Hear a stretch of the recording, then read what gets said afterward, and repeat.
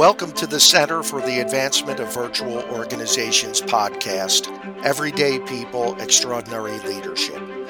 I'm Dr. Gary White from the North Central University School of Business, and today we're joined by Dr. Barry Posner, author of over a dozen award-winning leadership books over the past 40 years. Welcome and thank you so much for taking the time to come and chat with us about how everyday people can make a difference, Dr. Posner. My pleasure. Nice to be here, Gary, and look forward to the conversation. Thank you. In our prior episodes, we've been talking about adaptive leadership, leading diverse teams across cultures, and establishing leadership presence, especially in the light of today's virtual environment. So this is really a timely discussion, and I'm so glad that you're here with us today to have this discussion. A few questions that we would like to ask of you, Dr. Posner. In your latest book, Everyday People, Extraordinary Leadership, your discussion is organized around the 5 practices of exemplary leadership. That's modeling the way, inspiring shared vision, challenging the process, enabling others to act, and of course, encouraging the heart. We were first introduced to these practices in your 1987 book, The Leadership Challenge, one of my personal favorites. How have these practices changed in the 34 years since they were first introduced? Well, Gary, it's a fair question. As you know, the Leadership Challenge at its core is about how we mobilize others to what we say want to struggle for shared aspirations. And it's really about the leadership behaviors that people use to transform values into actions, visions into realities, obstacles into innovations, separateness into solidarity, and risks into rewards. And my colleague Jim Kouzes and I have spent nearly 4 decades together researching, consulting, teaching, and writing about what leaders do when they're at their best and how everyone can learn to become better leaders. And we've continued to ask these days the same basic question we started with in the early 1980s when we began researching into trying to understand what constituted exemplary leadership. And we asked the question then and we asked the question today to people, we asked them, so tell us about a time you were at your personal best as a leader. What were the key actions and behaviors that made a difference? And over the years, we've talked to men and women, young people and old people, people representing just about every type of organization there is at all levels, all functions, from all over the world. And the personal bests were experiences in which our respondents, in their own perceptions, set their individual leadership standards of excellence. And Jim and I started with the assumption that we didn't have to interview and survey star performers in excellent companies to discover best practices. Indeed, we assumed that by asking ordinary people to describe extraordinary leadership experiences, we would find patterns of success. And we did. And while it's true that each leader is a unique individual, there are certainly shared patterns to the practice of leadership. Specifically to your question, as part of our research, we typically ask people kind of the same question that you asked. We ask them kind of what's new and what's different. As leadership changed from years in the past to today to looking to the future. And we find almost to a person the response has been the same. Each of them told us that the fundamentals of leadership are the same today, 2020, as they were in the 1980s and the 1990s and the 2000s and the 2010s, and they've probably been the same for centuries. And in that sense, even though we've been through 6 editions of the Leadership Challenge, leadership's not a fad. There's really nothing new. It's not here today and gone tomorrow. It's here today and here forever. And in fact, there have been no shortage in any time, and certainly these are challenging times for people to make a difference, and that's fundamentally what leaders do. So, sure, the context of leadership has changed dramatically, and we could enumerate a half a dozen things going on in the world today that exemplify that. But the content of leadership, the process of leadership has been consistent over time. Excellent, excellent. Now, the central theme of Everyday People Extraordinary Leadership is that leadership is everyone's business.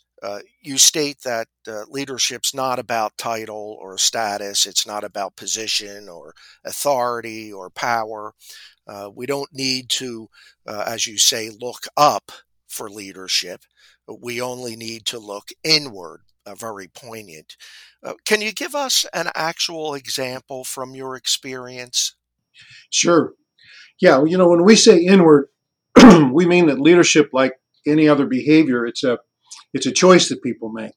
Leadership begins within an individual, essentially by figuring out what you care about, what you care enough about that you'd be willing to do something that you're not now doing, to take some action, or to stop doing something.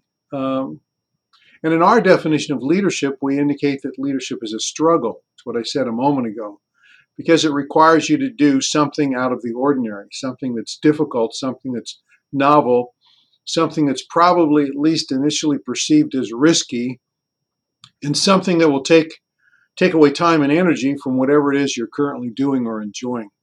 And so let me give you an example. Take Aaron McElroy, who works in business development and brand engagement in a Midwest manufacturing firm, regularly volunteers with civic and local nonprofits in her rural suburban county. And last March, like the rest of us, Aaron was ordered to shelter in place due to the COVID-19 pandemic. And like many of us, she found it hard to sit still. So, in her community, Aaron wondered how local businesses would adapt to the pandemic. And she also worried about the health of frontline workers who were caring for others and unable to shelter in place.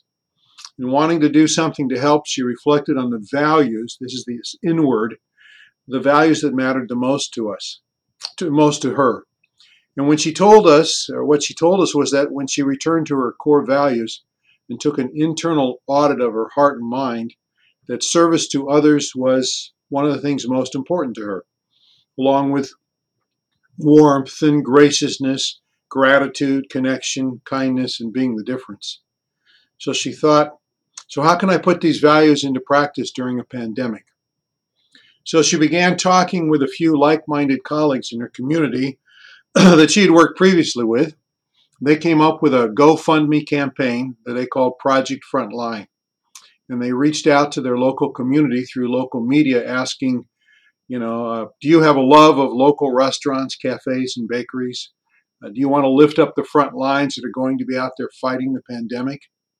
So they raised funds to connect food service organizations to prepare meals for those on the front line.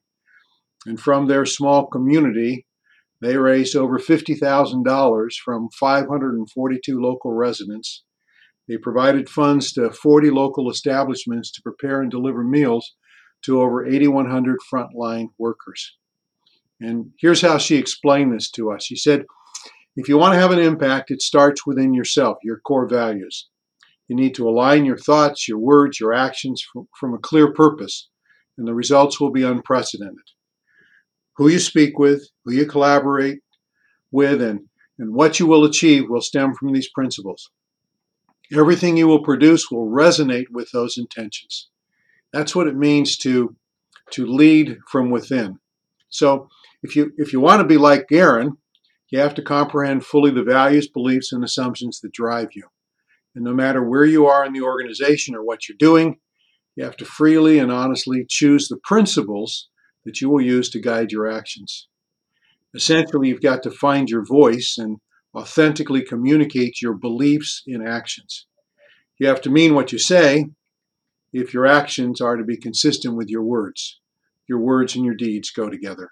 That's an excellent example. Anyone can make a difference. That's excellent. Now, you've stated that one of my favorite quotes, bringing meaning to life in the present by focusing on making life better in the future, is essential to making extraordinary things happen. So people expect leaders to be forward looking, articulating desired outcomes and what the future could look like, not just the current state. So, therefore, an effective leader needs to be able to imagine a positive future and make the current task full of meaning and purpose, as you stated. Can you share an example of this from your experience? Sure, happy to do so. It's interesting because it's been said that the human being is the only animal that thinks about the future. Um, Daniel Gilbert, who's a professor of psychology at Harvard, known for his research on effective forecasting, put it this way. Here's what he said. He said, the greatest achievement of the human brain is its ability to imagine objects and episodes that do not exist in the realm of the real. And it is this ability that allows us to think about the future. He says, the human brain is an anticipation machine, and making future is the most important thing that it does. And we found in our research that leaders in this vein are possibility thinkers, thinking about the future and what might be possible. Because the truth is that all ventures, big and small, begin with the belief that what is today might be merely a yearning will one day become a reality. It's this belief that sustains leaders and the people they work with through the difficult and challenging times. When we ask people to tell us where their visions come from, their sense of the future, well, the truth is, Gary, they often have great difficulty describing this process. When they do provide an answer, typically it's more about a feeling, a sense, or a gut instinct. And there's often no particular or specific logic to it. They just kind of feel strongly about something, and it's that intuitive sense that they feel must be fully explored. In other words, we just put it like this. It's kind of like what grabs hold of you and won't let go. So visions are projections of our fundamental beliefs and assumptions about human nature, technology, science, politics, art, ethics, the world. The vision of the future is, you can think about it like a literary or musical theme. It's the paramount, persistent, and pervasive message that you want to convey. The frequently recurring melody that you want to remember, and whenever repeated like a mantra, it reminds the audience of the entire work. This is the mantra. This is why we're here. This is our purpose. This is our meaning. And every leader needs such a theme, an orienting principle around which he or she can organize an entire cause or movement. Absolutely. Thank you for sharing that.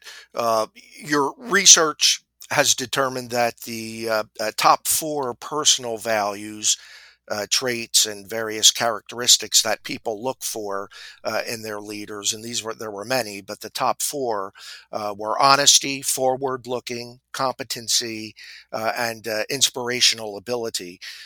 Can you share with us a present-day leader that most of us would know who you consider to be this kind of leader, and how does that leader exhibit those traits that your research uncovered?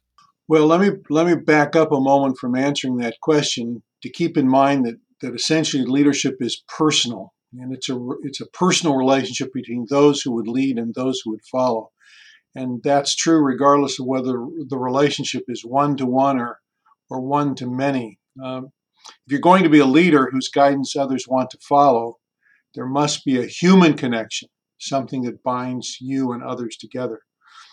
And I say that because I can't really describe a public leader, someone that everyone listening, Gary, to our podcast would know, because we don't all know the same people. And with leadership, thinking of it as a relationship, we can clearly think that we're unlikely to follow someone whom we don't know, uh, and and even more unlikely to follow someone who doesn't first of all know who he or she is. So, back to the first question you asked me in this podcast, the point is that leadership begins with examining the inner territory. The very first person who has to follow you, any one of us, is in fact us, is you. The first person who has to listen to me is me, and the first person who has to believe in me is me. Now, In some recent research we just completed involving a global sample of over 35,000 respondents around the world, we asked people to identify a role model from whom they learned to lead. And we found that more than 95% of us can identify a role model, a leader, someone who helped teach us about what it meant to be a leader.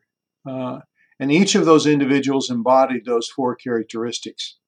Now, for me, this is not going to be a public figure that everybody knows, but for me, when I think about the leader who exemplified these characteristics, for me it was my supervisor in my first job after college graduation. He was always honest, oftentimes providing me with feedback, which was not always positive from my point of view, but it was always constructive and it was truthful. He was forward-looking. He kept me focused not so much on what was, but more on what could be, especially as we faced challenges or had problems to solve. I found him more than competent. He was very experienced and could teach me a lot. But he was competent not just in what he already knew, but he also seemed to be at least one step ahead of me in terms of his learning about what was around the corner ahead of us. And he forced me to be similarly forward-looking, thinking about what might be happening just around the horizon. And he was certainly inspiring, not just about how he went, about his own business, but about how he believed in what we were trying to accomplish for the common good and what I and my colleagues could accomplish. And that was always more than what we thought was possible ourselves. And in that way, he was honest, competent, forward-looking, and inspiring. Yes, that's fascinating, and that's exactly the characteristics that your research has determined. Your research also tells us that people who are most frequently engaged in learning, likewise, exercise effective leadership most frequently. And we know from your latest book that people learn to lead through experience, learning by doing. They learn through example. Learning by observing others, obviously, and also people learn through education, formal and informal education, training and coursework. Your research revealed that learning by doing was the most frequently cited way to learn. Yet at the same time, challenge, as you mentioned in your book, is critical to learning and career enhancement. So, what are some of the practical ways that we as leaders, those of us listening to this podcast, can stretch our followers, in particular in a virtual organization? Sure. Well, let me give you maybe a little bit longer answer to this question, set it up, and then give you some practical strategies. First of all, when we talk with people about their personal best leadership experience, they talked about challenging the process. And you might get the impression that you have to start big in order to be a leader. And what we found was that that's not necessarily true. In fact, change conceived of too broadly can be so overwhelming that you can't even figure out where or how to get started. Just thinking about gigantic problems can defeat people's capacity to even imagine what might be done, let alone strengthen their determination to solve them. So framing a challenge, a problem, or an opportunity as too immense dampens people's motivations to do anything. More often, leadership begins with starting small and gaining momentum. When you start small, typically breaking big problems into small, doable steps, you find it easier to get people involved to say yes numerous times. In fact, small, visible steps are much more likely to lead to early victories than big bang efforts, and they also gain early supporters. People want to get on the bandwagon. Research finds that progress in technology, for example, is more likely to be the result of a focus on incremental improvements in tools and processes rather than on tectonic shifts of minds. And that's also the case when you think about individual change, because researchers have shown that the place to start, in creating a long-term change in your own behavior is by taking small actions. often ones that take less than 30 seconds. A small and unobtrusive nudge in the right direction can lead people to eating better, saving more money for retirement, conserving energy. Therefore, if you want to get people to want to change the way they're currently headed, you need to nurture an experimental attitude and begin with a one step at a time approach. There's an old African proverb that wisely advises, never test the depth of the water with both feet. Now, Gary, of course, the truth is when you experiment, not everything's going to work out as you intended. So one of the things that you have to do is create an environment where it's safe for people to take risks.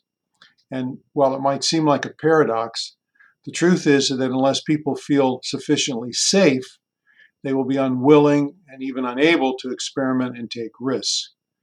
A psychologically safe environment is one where people feel a sense of mutual trust and respect. That's one that nurtures honesty and a sense of obligation to communicate when there's disagreements as well as opportunities. And in such an environment, people believe that if they make a mistake or ask for help, their colleagues will not think less of them, pick them apart, ridicule, embarrass, or punish them. So here's a couple strategies for creating kind of that sense of safety. One is to ask questions that invite participation, and another is to take initiative to address what might be people's reluctant silence and possible defensiveness.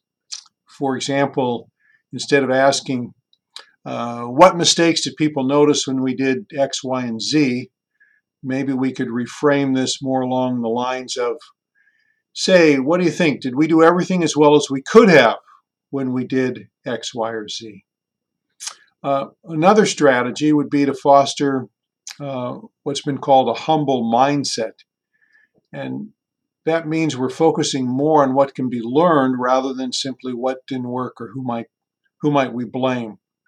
It means a willingness to acknowledge our own shortcomings. It assumes a modest level of goodwill in an organization. And researchers find that most of the time, your colleagues will respond well to genuine expressions of vulnerability and interest. Particularly true here in the pandemic,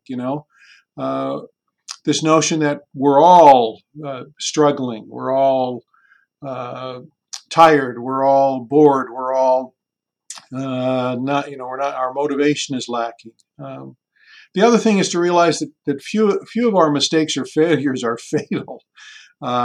Good news there. And success comes through typically rapidly fixing our mistakes rather than getting things right the first time. Consider the situation where you say to yourself, I don't know how to do this, but I'd like to be able to. So when you frame it that way, there's no other choice but to learn. Telling yourself to get it right the first time, or hearing somebody in the organization say, I want you to do things you haven't done before, but I don't want you to make any mistakes. These are simply ridiculous standards to set because you won't get it right the first time. The real issue is how fast can you learn? How quickly can you learn from your mistakes and your failures before you get it right? And in our own studies, people told us how mistakes and failures were crucial to their success, both personally and professionally. In fact, without making mistakes, without pushing ourselves beyond our comfort zones, we wouldn't know what we could or perhaps could not do, at least in the moment. So what's required oftentimes for us is a growth mindset, a learning mindset, a growth mindset, a belief that we can learn, our qualities can be improved and strengthened. And that's in contrast to a fixed mindset that presumes that one's qualities or characteristics are inherent and carved in stones. When we have a growth mindset, we believe that I, and other people can learn to be better leaders. And if you hold a fixed mindset, it means that you can't learn. No amount of training or experience is going to make you or anybody better than they are today. We did some research recently in which we took a look at the 5 practices of exemplary leadership and how often they were used by people who had a growth mindset and a fixed mindset. We found that those who had a growth mindset when it comes to leadership were more likely to embrace challenges, persist when facing obstacles, and sustain efforts even when confronted with resistance. They showed a greater propensity to support experimentation by others. And in contrast, those with a fixed mindset avoided challenging situations and were unlikely to open themselves up to feedback of any sort because they just simply didn't want to hear that they weren't successful.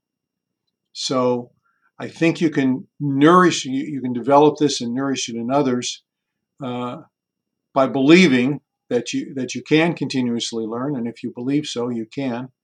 The truth is that only those who believe that they can get better try to do so. And when you encounter setbacks, they're inevitable, so you simply have to persist. You don't give up easily on yourself or on others. When things don't work out as you expected, well, that's just another kind of bump in the road. So the summary, for leadership here is kind of the mantra of what can be learned from this experience rather than who can be blamed. The more frequently that individuals were reported by their peers, we talk about in this new book, the more frequently that individuals were reported by their peers as asking, what can we learn when things don't go as expected, the more their colleagues assessed them as effective leaders. In fact, peers gave the highest evaluation as leaders to those individuals who most often focused on learning and not simply the outcome. So those are a few thoughts about strategies for challenging and learning and growing and making a difference in organizations. Absolutely, and how refreshing. Dr. Posner, thank you so much for joining us today in support of the Center for the Advancement of Virtual Organizations here at North Central University. We truly appreciate your insight, and we know that our listeners around the world will benefit from your experience. So thank you so much, sir. My pleasure, Gary. Thank you for the opportunity.